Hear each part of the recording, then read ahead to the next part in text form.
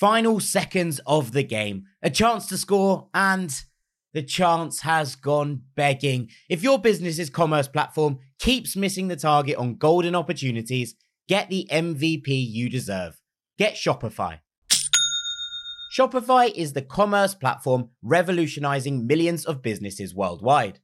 Whether you're a garage entrepreneur or IPO ready, Shopify is the only tool that you need to start, run, and grow your business without the struggle. Shopify puts you in control of every sales channel. So whether you're selling signed football boots from Shopify's in-person POS system, or you're vending vintage shirts on Shopify's all-in-one e-commerce platform, you are covered.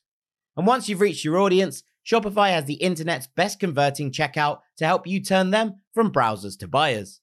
What I love about Shopify is how, no matter how big you want to grow, Shopify gives you everything you need to take control and take your business to the next level. Shopify powers 10% of all e-commerce in the US. And Shopify is truly a global force, powering Allbirds, Rothy's, and Brooklinen, and millions of other entrepreneurs of every size across over 170 countries. Plus, Shopify's award-winning help is there to support your success every step of the way. This is Possibility, powered by Shopify. Sign up for a $1 per month trial period at shopify.com/ranks, all lowercase. Go to shopify.com/ranks to take your business to the next level today. That's shopify.com/ranks. Looking for a fun way to win 25 times your money this football and basketball season? Test your skills on Prize Picks, the most exciting way to play daily fantasy sports. Just select 2 or more players, pick more or less on their projection for a wide variety of stats, and place your entry. It's as easy as that. If you have the skills, you can turn $10 into $250 with just a few taps. Easy gameplay, quick withdrawals, and injury insurance on your picks are what make Prize Picks the #1 daily fantasy sports app. Ready to test your skills? Join the Prize Picks community of more than 7 million players who have already signed up. Right now, Prize Picks will match your first deposit up to $100. Just visit prizepicks.com/play100 and use code PLAY100. That's code PLAY100 at prizepicks.com/play100 for a first deposit match up to $100. Prize Picks, daily fantasy sports made easy. Hello, this is international football commentator Derek Ray, and you're listening to the Ranks FC podcast.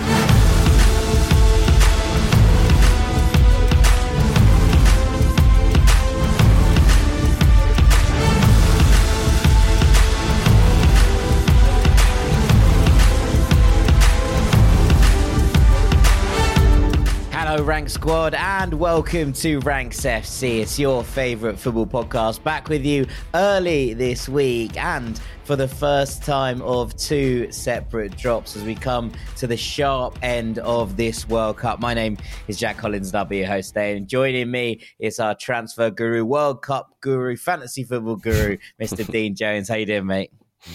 Yeah, not England guru anymore because we're gone. No. We are RIP England. Very sad day. The World Cup's finished now as far as I'm concerned. Don't know why I'm even here, mate. Not watching it anymore.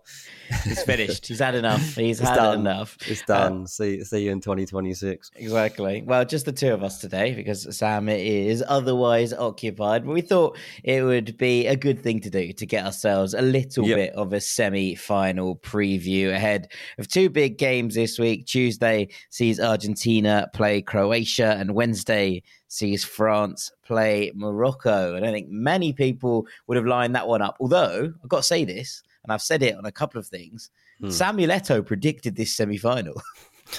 He also predicted that the other semi-final would be Cameroon against Senegal. So there is an element of it that you have to take with a slight pinch of salt. But you know what? He did predict this. So I've got to give him some credit where it's due. We're going to talk about various bits and bobs, Dean. You're going to rank them 4 to 1. Not all the good it'll do, considering Sam's rankings. It means nothing at this point, was does it? 8, 7, and 6 all through in the semi-finals from his quarter-final rankings. And we're going to talk about some positives and negatives for each side as well in part 2. But before we do any of that, I thought it'd be probably poignant to get your thoughts on the weekend. I did a podcast straight afterwards over on our Patreon. Yeah. It was a solo podcast, and I just talked about the England game here on my own. It was an interesting experience. The link is ever. Someone that didn't actually care. Yeah, exactly. The link is ever in the description to this podcast if you fancy coming to join us over on Patreon. Although World Cup Daily is coming to a close, we have plenty planned, DJ, for the new year. Transfer by daily or something. Transfer, yeah. Exactly. Transfer daily. I don't know if I'm brave enough to do that. Still fun to be had over on our Patreon, and the Christmas specials, of course, as well. But yeah, how were you on Saturday? Honestly, I was like, look, I was so like level-headed about it. I was so obviously it's very frustrating to miss the pen, but like you come away from it and you're like, well, what did we want from this game? You wanted to be competitive, you wanted the chance to win, and you had it all. Like we were the better team, probably. France had as many good chances to score, but like we had a good control of the game. We had the chance to score the penalty that makes it 2-2 with 10 minutes left or whatever, and we missed it. And that's all it is. Like there's all this analysis going into where it went wrong, why Southgate didn't make subs earlier, why, whatever it is. And it's, should Southgate stay in the job? And I'm like, lads, we should have been 2-2 with France going into the last 10 minutes, and we probably would have nicked it at that point. Like, I think you had the momentum at the very least. Although there is an argument to say that France are the kind of team that don't need momentum to make things happen. Possibly, but like as that penalty was coming about, we were waiting for it to be taken. I was like, if this goes in, like I think we'll do it. I think we probably are in a good spot to do this, and if we don't, we don't. But like, yeah, it's just like if Southgate does go on the back of this, I feel like it's a dangerous moment because I don't know where the next step is. And I think that there's always a risk of everything falling apart because what he's created, the environment that he's created is special, and the players love it. And they've come in through together. Like the 3 tournaments that they've grown through has meant a lot to them. And, he's probably almost a father figure to some of these players, the way that they've come through under him. And he's a very good man manager. And I think that the next person is going to have to try to keep as much of the current setup in that sense as you can because it's worked. But who honestly do you get? Like, I don't know. Tuchel, Pochettino, Eddie Howe, like Graham Potter. Like, you can't say any of these people. Howe and Potter aren't going to take the job. And going foreign again, is that right? And even if it is, like, it's I don't think there's any particular problem with doing that because I think there's no guarantee that you're going to be any better. No, that's true. But I do think there's an element of, and you can look at this and go, okay, who are the 2 elite managers going into this tournament that you look at from who's had real success at club level in Europe? And you look at Hansi Flick and Luis Enrique, right? Who one didn't get out of the groups and the other one was knocked out. I agree, admittedly on penalties, but these are the kind of margins. And you look at Morocco, and look at where Morocco are, and they've got a new manager just before the tournament's begun. To be fair, Walid Regragi's had plenty of success in the African Champions League. I think he won it with Casablanca, if I'm not mistaken. So it's not like but in terms of a household name, like sure, but I mean maybe that's a different. Maybe he is in Morocco, to be fair. Yeah, exactly. But alas, right? If England get a new manager, I'm sure we'll do a podcast on the topic. So we'll come on to the 4 semi-finalists. I've spent the entire tournament complaining about the fact that on British TV coverage, before every game that didn't have England in it, there was loads of little VTs about England. I was like, I've come here to watch Japan against Croatia. I have not come to find out what Declan Rice's favourite flavour of crisps are. What are sort of vinegar, I think. But you look at it and think, but we've just done exactly the same as this podcast. Yeah, we just done the same. Here we are. But playing to the numbers. Let's leave England alone and let's talk about these semi-finalists because there's plenty to get through here. There's plenty of really interesting narratives and arcs to talk about. But before we do any of that, I think we may as well rank them, go through your ranking of them and see how we stack them up here. And as much of a, hiding to nothing that this might well be. Yeah, I mean, what do you do? Do you go with the logic? Do you go with like what should happen? What we've seen in the last game? It's so difficult to rank these last 4 based on what we saw from the last 8 and how terrible our rankings were. But it wasn't just us. I saw various outlets giving rankings, and they weren't far off what we did, because that's what we expected. But this is what upsets are about, right? This is where they come from. This is what it's about. Like, we're in this last 4 now. Like, everyone's as deserving as each other to have got to this stage, no matter how you've got there. But at 4, you just have to say Morocco, because they're facing the world champions. They're the surprise inclusion at this point. They've also been great. So me putting Morocco at 4 is no slight. It's just that, like, the competition's big here, and you're playing France in a semi-final. So I still think you've got a chance of beating them, but France have got a better chance of beating you, and that's why you're 4th. I like Morocco, what their plan. I like what they do. It's not particularly sexy from like a neutral perspective. If you like to watch open football, if you like to watch teams have a go, because Morocco don't even want the ball. They don't want it. They're having, like, I think they've got a 30% average possession from this tournament, something like that. They're quite happy for you to have it, and they will get 10 men behind the ball. They leave up 1 forward, and everybody else works their socks off to make sure you can't get to their goal. And nobody can get to their goal. It's almost impossible. So you can't lose knockout football games if you don't concede goals.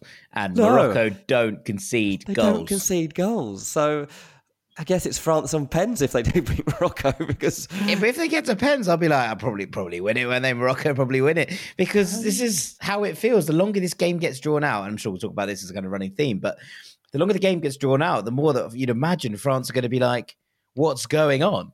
What's happening? And you look at these different elements, and I think what's really interesting from Morocco and is not just, yes, of course, they do play a defensive style, but the explosivity with which they break out of it when they do get the ball or when they do get those chances to counter is so much fun to watch. And so there've been a lot of kind of unfair comparisons, I think, to, old school Sean Dyche's Burnley, which I've seen thrown around a little bit, which doesn't make any sense to me, because there's some players in here, and the way that Morocco construct counterattacks, the way that they can overload when they're on those counters is nothing like that.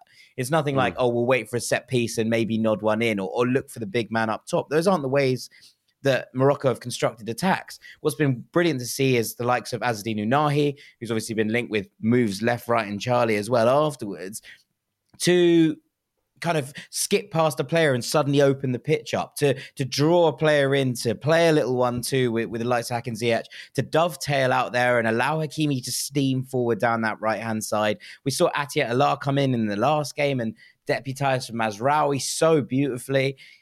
But I think that the fair point of putting Morocco here is, and the worry is, that they are maybe just the walking wounded at this point. Like, how much more have they got in the tank? And as much as all of this, you can see, what it means to them. You can see the kind of camaraderie within this camp, the fact that they're so capable and so willing to put each other, bodies on the line for each other. Great. But how much is left in the tank with the world champions next up, who, even when England kind of gave them a fright, didn't really look that ruffled, I don't think. It's one of those scenes that you're like, oh, France are just annoyingly competent. And that's where they're at. So many good players, haven't they? But yeah, you go back through Morocco's tournament and you just look at the results, just for like a recap of how they've got to the semi-final. They've beaten Portugal 1-0. They've drawn with Spain 0-0 and won on penalties. They've beaten Canada 2-1 in the group stages in their last match. They beat Belgium 2-0 in their middle group match, which was kind of the game that put them on everyone's radar. And then the first match was, this might end up being the World Cup final, Morocco 0, Croatia 0. When we were watching that at 10 a.m., and it was a bit of a dull one. It wasn't as bad as a lot of people made out, but it wasn't the most entertaining game in the world. We didn't think it was going to be the World Cup final. Didn't think anyone would think, we're either going to see, it's very possible that we see that on this weekend, one way or another. And that's madness. It really is. Like, I was looking back at this, I was like, oh yeah, I'd forgotten I watched that. I think I actually turned it off. So I didn't really watch it. I think I did. That was one of the early ones I did turn off. But yeah, look, it's it's all about gathering belief. As you say, they've obviously got injury problems mounting, and they've got to try and get as many of them through this match as they possibly can, whether it's painkillers or vibes, whatever they can use legally to get through that match. But it's important. This is so important to Morocco. Like, this is not just about Morocco. This is about half the world supporting them. Like, they've got unbelievable representation here. Yeah, I mean, at the tournament, sure, but also just they are the underdog that everybody wants to win now. And, obviously you see that a bit where, of every group chat on Saturday night that I'm part of that has loads of England fans going, oh, Morocco, aren't we? And I'm like, yeah, okay, all right. But generally, I think the whole world is now behind this story, or at least this is the game. And there was a piece up on The Athletic about this. This is the game that they have the most people supporting them. Because if you paired them against Croatia, right? Croatia are a tiny nation who are doing their own, bit of punching above their weight in terms of population size. There's a fair few people who would have gone for that side of the fairy tale as opposed to this one. If you give it to Argentina, then there's loads and loads of people who are buying into the Messi thing and then buying into that kind of narrative arc. Great. And you lose supporters that way. France, everyone's like, they won it last time. There's absolutely, outside of France, the support for France is minimal, I would imagine, throughout the globe. And that's pretty insane. Yeah, I mean, if Morocco were to go on and win the World Cup, it actually would be insane. You just look back at the history of the tournament. Brazil have won it 5 times, Germany 4, Italy 4, Argentina, France and Uruguay have won it twice, and then England and Spain have won it once each. So suddenly you're going from like minnows in world football to you're in the elite. That's a small list. That is a small list. And there's also there's no real underdogs. Like, obviously you can look at the 2 Uruguay trophies and be like, that's incredible. And it is incredible for their population size, etc. Yeah. But at the time they were leading lights in the world of football. It's not like they were, this kind of, we've come from nowhere. This was an underdog story at the time, no. Exactly. So there is this element of, if you were to do that, you break the glass, you shatter the glass ceiling. Completely. This is unseen. This has never happened. It would be unbelievable. Indeed. It would be. Although, I mean, I'm sure you could say the same for Croatia. Yeah. I mean, look, Croatia have got to take the next step, and I'll carry on the ranking. And at 3, I've got Argentina. And 2 are Croatia. And look, the reasoning here is, honestly, emotion.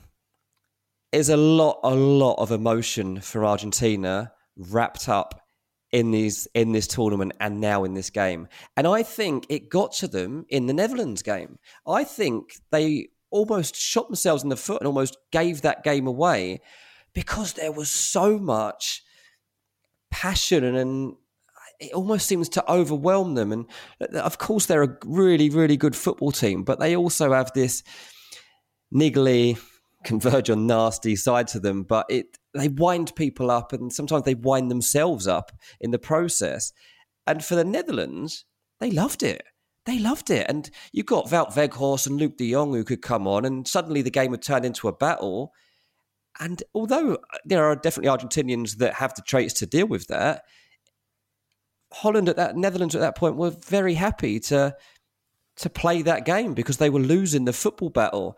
And what I'm just wondering in this fixture, because there's so little between them, honestly, like at this point, like I feel like I disrespected Croatia massively coming into the quarterfinal. And I regretted it. Like, as soon as I started watching the game unfold, I was annoyed at that I hadn't given them more hope, because I forgot, not just the tournament experience that they have, but also the experiences that they've gone through with each other. And this is like you say, a small nation.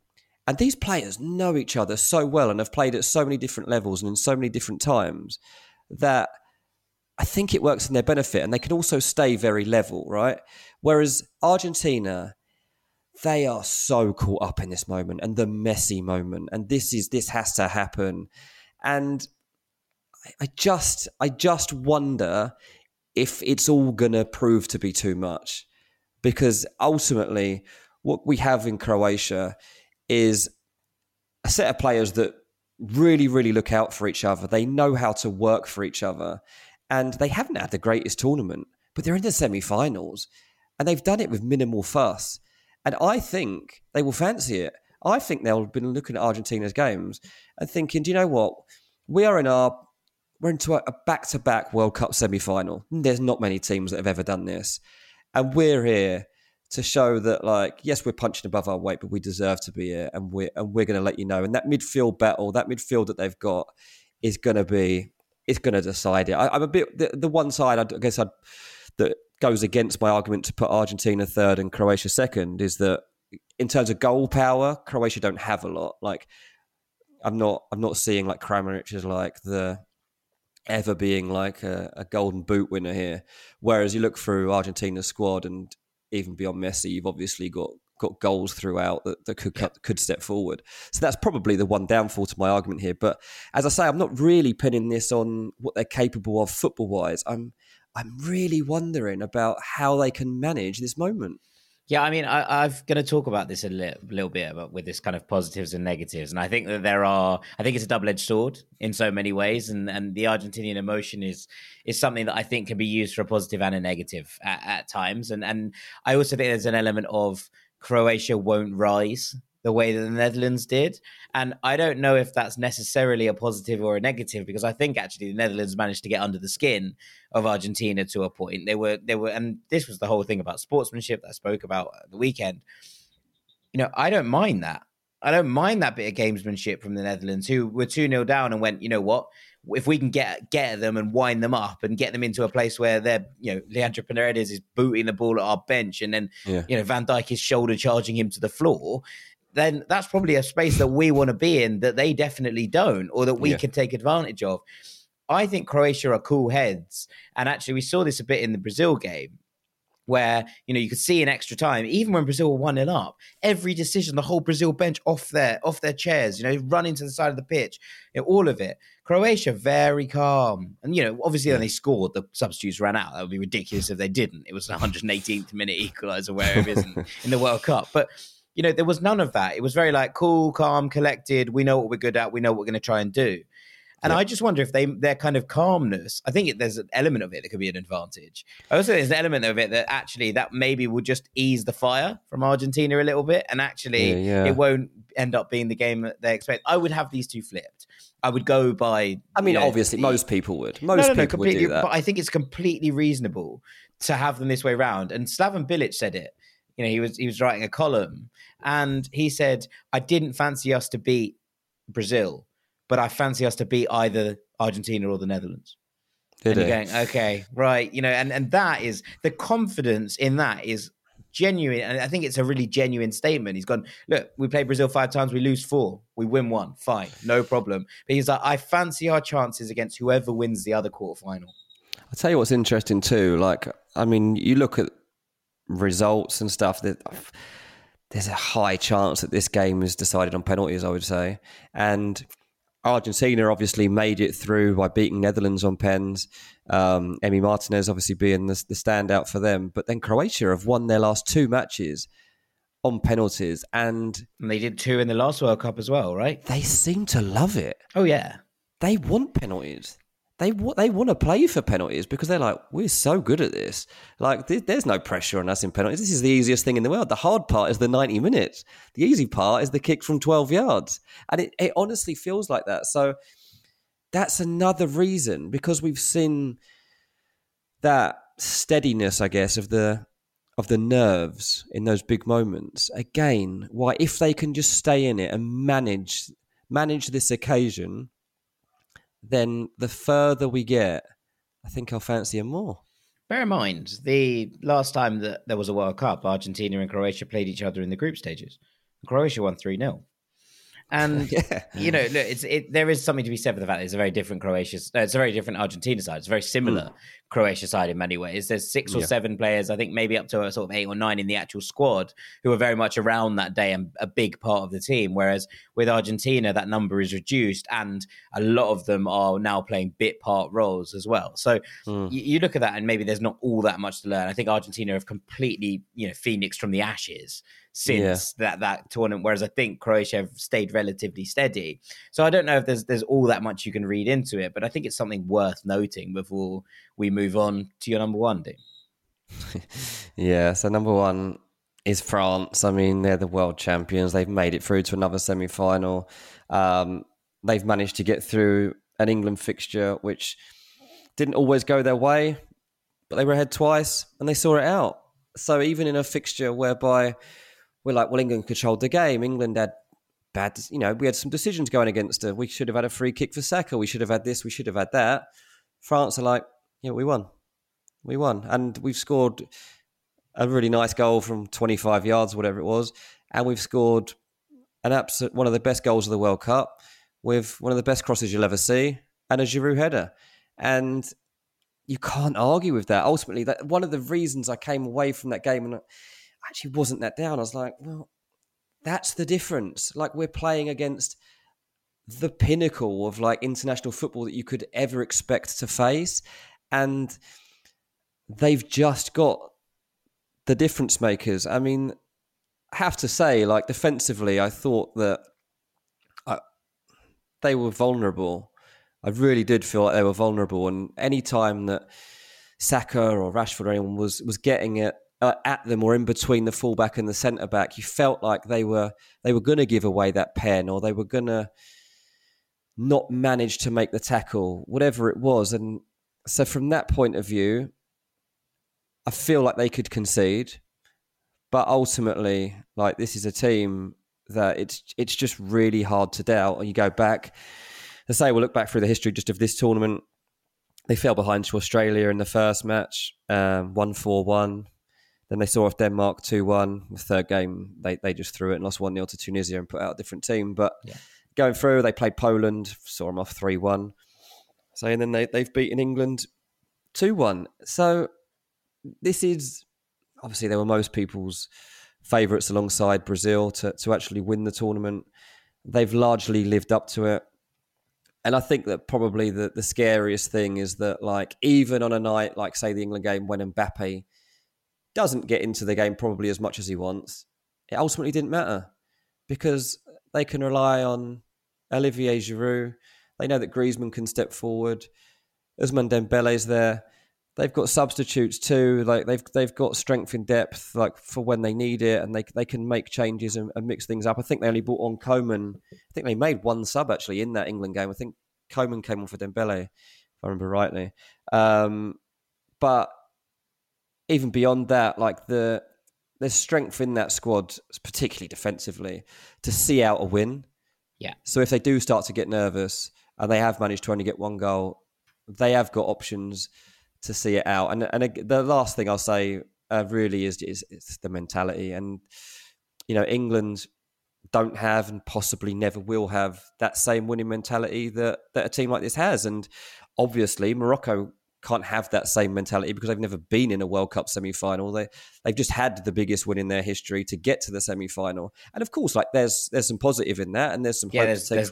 There's no weight of history, no expectation or pressure. Yeah, they're playing to make history again and to have the greatest day of their lives. But from a France point of view, you were thinking, well, it's Morocco, lads. If we can't beat Morocco, we shouldn't even be here. And sadly, like that, and that is true. It doesn't mean that it's going to play out like that. Of course it won't.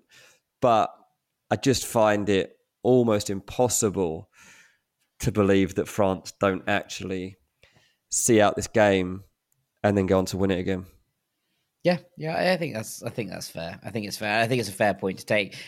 I've kind of read this on Twitter, but I can't remember for the life of me where it's from. So I do apologize if you're listening and this is your point. But so someone say that France remind them of Real Madrid Champions League kind of kind yeah, of thing. That is good. In that, like, they don't need to play well. They don't need. That's why they haven't got Benzema. Yeah, well, they don't need. They kind of almost don't need to have any sort of match momentum going in their favor to make things happen. They just make it happen on a moment. And, whether that be a dead-eye Griezmann cross, whether it be Tchouaméni suddenly finding his shooting boots from 30 yards. We haven't seen that all tournament. We haven't seen that in ages. We got a tweet from Isaiah to say, I can't remember when or what podcast it was, but you once said that every time Tchouaméni lined up for a long-distance shot, it went over the bar or off target. Boom. I was so annoyed. And then my mates turned around to me and they were like, you've seen this guy play quite a few times. Does he do that? It's like, no. Do you remember he scored a load of goals for Monaco and we were all like, he can't keep doing this because he skies so many shots that occasionally some of them are bound to go in. And he did it. I did it for Real Madrid once, I believe. And then you were like, oh, he's just done it there, has he? Yeah, cool. He's just popped up with that moment in the middle of a World Cup. It was like Pogba had come on for a couple of minutes. It was like Pogba was like suddenly back fit again and come on and just like taken it in his stride and was running off again and just been stepped in for one moment and more often than Tchouaméni. But yeah, you're right. It is those little things, and it seems like luck that he's had a pot shot from 25 yards. But is it, or is it just the difference between a very good player and an excellent player? That's the thing. I'm not sure how much luck there is in it. So that's something to take into account here. Like, Morocco have got to enjoy this game. They've got to enjoy the occasion. Like, the fans, however hard it is, and like, if you're used to not seeing the ball, you're certainly not going to be seeing it much of it. Like, they might even get 20% possession in this game, right? Like, we could be looking at France having 80% of the ball in this game. Yeah. And against most teams, you might be able to see it out. I mean, I can't see how you can give France 80% of the ball and they don't score a goal. I don't see how that's possible. This is going to have to be the best performance. That they've got to pull this off to an absolute team, Morocco, in order for it to come off. And if they do, then absolutely fair play. But it feels like it'd almost be a miracle. Yes, agreed. But then I'm sure there were plenty of people saying that before Spain and then before Portugal as well. But it does feel like a step up again. Right, after the break, we're going to have a quick run through some positives and negatives for each team ahead of these clashes. Don't go anywhere. Welcome back to Ranks FC. Jack Collins here with Dean Jones, and we're going to put off some positives and negatives. Dean, what I'm going to do is I'm going to run you through both the teams of a bracket. So I'll run through Argentina and Croatia's positives and negatives because they feed into each other a bit, and then we'll have a discussion about it, and then we'll roll on to France and Morocco. So what I've got for Argentina, I think you look at three positives. You look at the form that Lionel Messi is in, which is, one of those kind of things that talks for itself in so many ways. But I think the other thing is that the buy-in from his teammates has been exceptional. That players willing to sacrifice themselves in order to let Messi kind of hit this final form in so many ways. So he can just pick up the ball and go. And then look, we've been seeing it for a little while, but I think that the element that he feels within in this national team form is kind of like, wow, this is pure Messi. Even the arguments we're seeing after games, and him putting up the donkey ears at the bench of the Netherlands. I'm like, you've just never seen that in Club Messi. It's never been there. The kind of fire in the belly in so many ways. And I suppose that's part of it. But I think, secondly, Argentina have grown into this World Cup. They've improved game by game. I think the Saudi game, in so many ways, it kind of knocked the winning run off a little bit. And that was maybe a good thing. Now, obviously, it wouldn't have been a good thing if they'd gone out in the group stages. So this is easy to say with hindsight. But I think it just kind of refocused them a little bit. And I think game by game from then, it kind of shook them and they've had to rebuild the foundations. And as they've gone through the tournament, they've got better and better. We've seen these changes of formations in order to suit different players. They've coped with the loss of Angel Di Maria. Now he's back as well, which is going to be very interesting to see how that works. And it's going to be really intriguing to see if they can kick on again here against this Croatia team. And you mentioned it earlier, but there is this overriding emotional sense that flies with them, right? It feels like they've got this true sense of narrative purpose, almost like heaven sent moment to be given to them, pushed onwards by the wings of fate. And that's where we're kind of at with them. But on the flip side, that emotion can still be a killer. And you talked about it, but there's a sense of losing control that's occurred in some of these games, not just in the Netherlands game where it all boiled over, but, you get to the end of the Australia game. And yes, it's an absolutely horrendous deflection, sure. But then there's that kind of panicked end to the game where you're like, whoa, you were in complete control 5 minutes ago. Where's that come from? Yeah. And I still think there are question marks over this defensive unit. Who steps up in the breach and how they play now. Do they stick in the 5 or do they go back to the 4 in order to accommodate Di Maria, or do you use him off the bench if you need him? How does that work? And you flip it to Croatia and theirs is the opposite. Their positive is that absolute emotional control, the absolute self-belief. They've been there before and they will fear nobody after knocking out number 1 seed and favourites Brazil. You know, they'll go look at that and be like, well, no one else that will play will be as good as this Brazil side. And we've just beaten them. So we're literally at that point. I mean, the midfield 3 remains the best in this tournament. They have balance, control, penetration. They have it in spades and in depth, I think, which is interesting because you've seen Kovacic go off. We've seen Modric go off in games. I think Lovro Mayer's done really well when he's come on. We've seen Pasalic playing as kind of a right winger, which I think is really interesting because I think he might play again there and drop into the middle in order that Brozovic can basically shadow Messi and see how that kind of tactical battle plays out. Yeah. And their penalty and extra time record is sublime. The longer the game goes on for, the more they'll feel they can win it. But there are still major questions over the attack. Petkovic got that deflected equaliser against Brazil, but the quality is, I think, still a touch lacking up there. And for me, and maybe this is the big discussion point, Argentina's midfield is also good. It has also grown into this tournament. We've seen Enzo, Alexis, and Rodrigo de Paul really start to develop an understanding. You know, have they got the energy and legs to compete in the middle? And if that happens and Argentina can match Croatia in the middle of the park, if not in terms of technical level, but in terms of energy, in terms of making things happen, in terms of breaking play up, are then Croatia overmatched by the rest of the Argentina team? Yeah, maybe. I mean, I do wonder about the experience of the midfields and how that, if Croatia's are just able to manage that battle better because they've just been there so many times at club and country level, whereas Argentina, like this selection that they've got in midfield, they haven't got that in the tank. But then, you know, from Argentina's point of view too, you talk about defensively, can they handle it? Well, Croatia don't have many shots. I think they had one. Did they have one shot on target against Brazil? One shot on target. And he went in. Even the Japan game, I'm just trying to think back to that. See, I don't remember them doing. They had 4 shots on target. They don't offer a lot, and I just feel like that's one thing that does go Argentina's way, because as I said before, there's no obvious like scary goal threat from Croatia. There's no Mario Mandzukic, is there? And there's no Mandzukic. There's no Mandzukic. There's no Davor Suker. There's no Davor Suker's left foot. And what we've got here is, again, to be honest, I think they'll probably manage it similar to Brazil too in terms of playing on that emotion, because with the Brazil thing, there's the fact that Pele's ill. There's the fact that like this was, you know, the Pele banners inside that stadium. It felt like Neymar's last chance to a point, didn't it? He might play next time, but and I know you and Sam discussed this on the pod the other week, but he might also just not. He might just decide not to do that.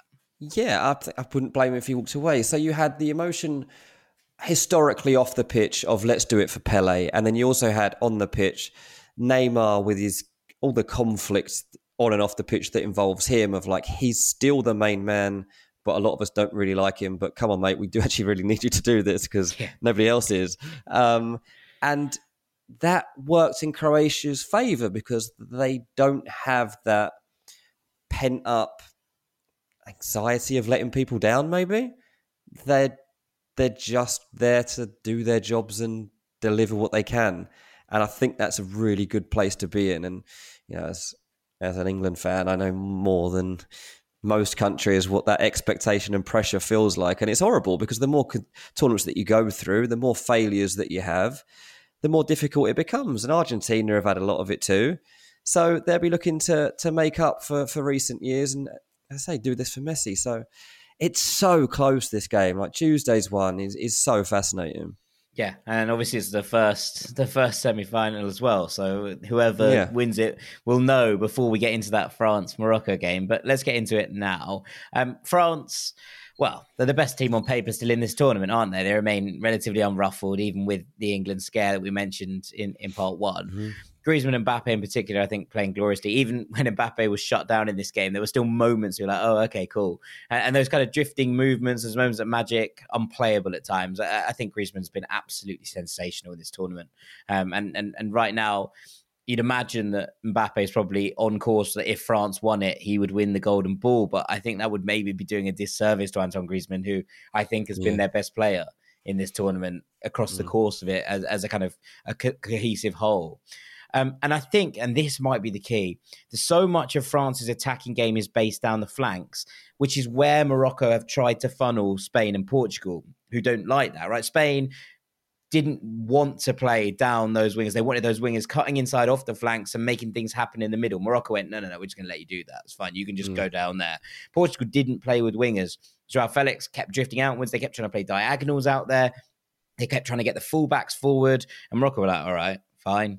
Ziyech will drop in, make sure that your fullback doesn't have a run on goal. And then, Hakimi can kind of just track Joao Felix wherever he goes. And that's kind of fine. Whereas I think if they try and do that to France, they're in a bit of trouble because of the overloads that France can make happen down those sides. But, that said, for France, there are still question marks in defending from both the fullbacks and Upamecano if he plays anything like he did against England. If anyone can exploit that, it feels like Ziyech and Boufal are good players one-on-one in order to get in behind their fullbacks. And En-Nesyri is starting to grow into this as that kind of all-round number 9 who can make things happen. And England opened them up, I thought, by breaking the lines in the middle. And a player who I think has been sensational at doing that throughout this tournament, Declan Rice did it for England and just kind of skipped past a man and suddenly those passing lanes opened up. Morocco have Azzedine Ounahi, who I think is very, very good at this. He'll just play a little 1-2 and get himself into that yard of space, or he'll shimmy past a player and suddenly everyone's, open in front of him. I just wonder if he could do that again as he did against Portugal. Flipping it to Morocco, though, if you don't concede goals, it's almost impossible to lose knockout football games. Morocco do not concede goals. No opposition player has scored against Morocco in this tournament, or actually in Walid Regragui's reign, full stop, which is pretty nuts, frankly. They're underdogs, and France will be expected to come out and play, which I think will suit the way that Morocco want the game to kind of carry out. And I think that Ziyech and Boufal could have a field day against the France fullbacks if they can isolate them one-on-one.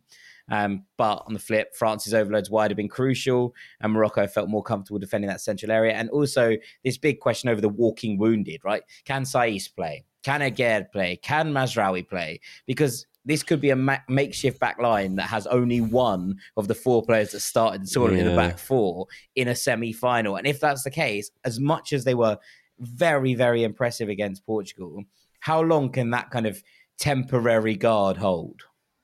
Yeah, I mean, that is the biggest factor really for them, isn't it? Like, how many of them can they get fit for this game? They haven't had that long to turn around and focus on it. A couple of months sounding great. They'll have Hakimi, so that's handy because he knows a bit about Mbappe, so he should be. That's going to be fun, isn't it? Yeah, that should be a decent battle. We've just seen Kyle Walker face him, and there was a lot of pressure on that one. And now Hakimi should be even better equipped. It's quite nice. So they're like genuinely best pals. And Hakimi Hakimi tweeted straight after the game, like pretty much straight after the quarterfinal, being like, "See you soon, Kylian Mbappe." I was like, that's bold. But I love it. Like that, as an underdog, you need to have a bit of that. He's like, you didn't expect to see me now, did you, mate? And I don't think Mbappe will particularly look forward to it, really. I don't think he'll want that battle. I don't think he'll want somebody knowing if anyone's all the ins and outs of his game. Walker. Yeah, exactly. Like, not only does Hakimi know his game, he's so quick. He's so quick. It's probably his biggest trait, his best trait. The question is, if he can get forward, are they going to overload France down that flank? Because Mbappe, as much as he is absolutely brilliant, and I don't expect him to, have an industrious defensive work rate in the same way that I wouldn't expect Messi to. Suddenly Rabiot has been dragged over there to try and sort things out, and there's got two on two in terms of Hakimi and Ziyech against Theo Hernandez and Adrien Rabiot. I know who I'd fancy to be winning that duel. Yeah, I mean Theo, I've not been that impressed with him at this tournament. I'm a big fan of his, and it's just not. Nothing's really gone his way so far, and from an England point of view, like I was encouraging us to just get down there as at any time you possibly could, and then cut inside and see what errors you could force, because they didn't like it. So Morocco would have identified that. I'm interested to know if they can make the most of any set pieces too. France, they are a big team, so I think that they're. I say big team. They're good aerially anyway. They've certainly got enough there to, you'd think, deal with it. But I just wonder if Morocco are working especially hard on perhaps a couple of routines, because we saw, particularly in the early stages of this World Cup, that it was going to be an asset of theirs. They've scored. What game was it? They had one disallowed against Belgium, and then they scored again in the second half. And then they scored again. Yeah, so that was, a lot was being made of it at that time, and the same noise isn't around that, but it's clearly something that they focused on in a big match like that against Belgium, where they knew that those small margins would make such a big difference. And I think now that's what they have to look at. Like, okay, we know we can stay in the game. We know that we can keep this team at bay, and we've shown that we can compete with the big guns. But how do we actually beat them? What's going to be our difference maker? And it's probably something like that. Like it's either a moment of magic from a Ziyech who can carve open an opportunity or score one, or you get a set piece in a good moment and you've got a plan that you can pull off. I just think that I think their moment is going to be like a transition play. They played out of Portugal's press really well. If they could do the same to France, we've seen this team open up really, really nicely. And if that can happen again, they will get those overloads, and there are players here that can hurt France. I reckon that's going to be the weapon, if you will, that they're going to look to try and utilize. And again, they'll grow into halves and grow into games. It was that point where obviously they scored right before half time in the Portugal game, but about 30 minutes, you're like, Morocco have started to play. They've started to really play as well. They've started to feel comfortable on the ball. And I think we'll see something very similar. They'll tuck in to begin with, and they'll let themselves grow into the game. And it's going to be very, very interesting. Yeah. Didn't you tip? So what did you say before the tournament about Morocco? I said they'd win the group. You've had some bad takes, but Morocco was a good one. Well, it was I appreciate a very good them. one. Them and they are saving both my takes and Semioletto's. So in that regard, I'll take some. You're very similar men, aren't you? So it makes a lot of sense. I mean, look, I wouldn't claim to be a tenth of the man that Samioletto is, the great man himself. So credit where credit is due. But yes, they've done a lot to rescue some of my wilder predictions from the start of the World Cup. I'll give it that as a thank you to. Well, Giroud was my wildest one. I think I took him as Golden Boot winner before the tournament, before Benzema was injured. I got him at 100-1 for the Golden Boot. So it's still alive. I don't think it's going to happen, but that's a nice bet to have alive at this stage of a tournament. So wasn't the end of the world when he scored. When he scored against England, it wasn't the total end of the world. Exactly. A couple of £100. Can't knock it till you've tried it. And on that bombshell, I think we're going to call it a day here on Ranks FC. All that's left for me to do is say thank you so much to you all for listening. Thank you so much to our transfer guru, Mr. Dean Jones. Cheers, mate. Enjoy the games. I will enjoy the games. Thank you. I've been Jack Collins, Knave of Hearts. We will be back on Thursday at some point to preview the World Cup final, and probably a little bit on that bronze medal match as well, but mostly the World Cup final. So we will see you later in the week, gang. Take it easy. Peace. Final seconds of the game. A chance to score, and the chance has gone begging. If your business's commerce platform keeps missing the target on golden opportunities, get the MVP you deserve. Get Shopify. Shopify is the commerce platform revolutionizing millions of businesses worldwide. Whether you're a garage entrepreneur or IPO ready, Shopify is the only tool that you need to start, run, and grow your business without the struggle. Shopify puts you in control of every sales channel. So whether you're selling signed football boots from Shopify's in-person POS system, or you're vending vintage shirts on Shopify's all-in-one e-commerce platform, you are covered. And once you've reached your audience, Shopify has the internet's best converting checkout to help you turn them from browsers to buyers. What I love about Shopify is how, no matter how big you want to grow, Shopify gives you everything you need to take control and take your business to the next level. Shopify powers 10% of all e-commerce in the US. And Shopify is truly a global force, powering Allbirds, Rothy's, and Brooklinen, and millions of other entrepreneurs of every size across over 170 countries. Plus, Shopify's award-winning help is there to support your success every step of the way. This is Possibility, powered by Shopify. Sign up for a $1 per month trial period at shopify.com/ranks, all lowercase. Go to shopify.com/ranks to take your business to the next level today. That's shopify.com/ranks.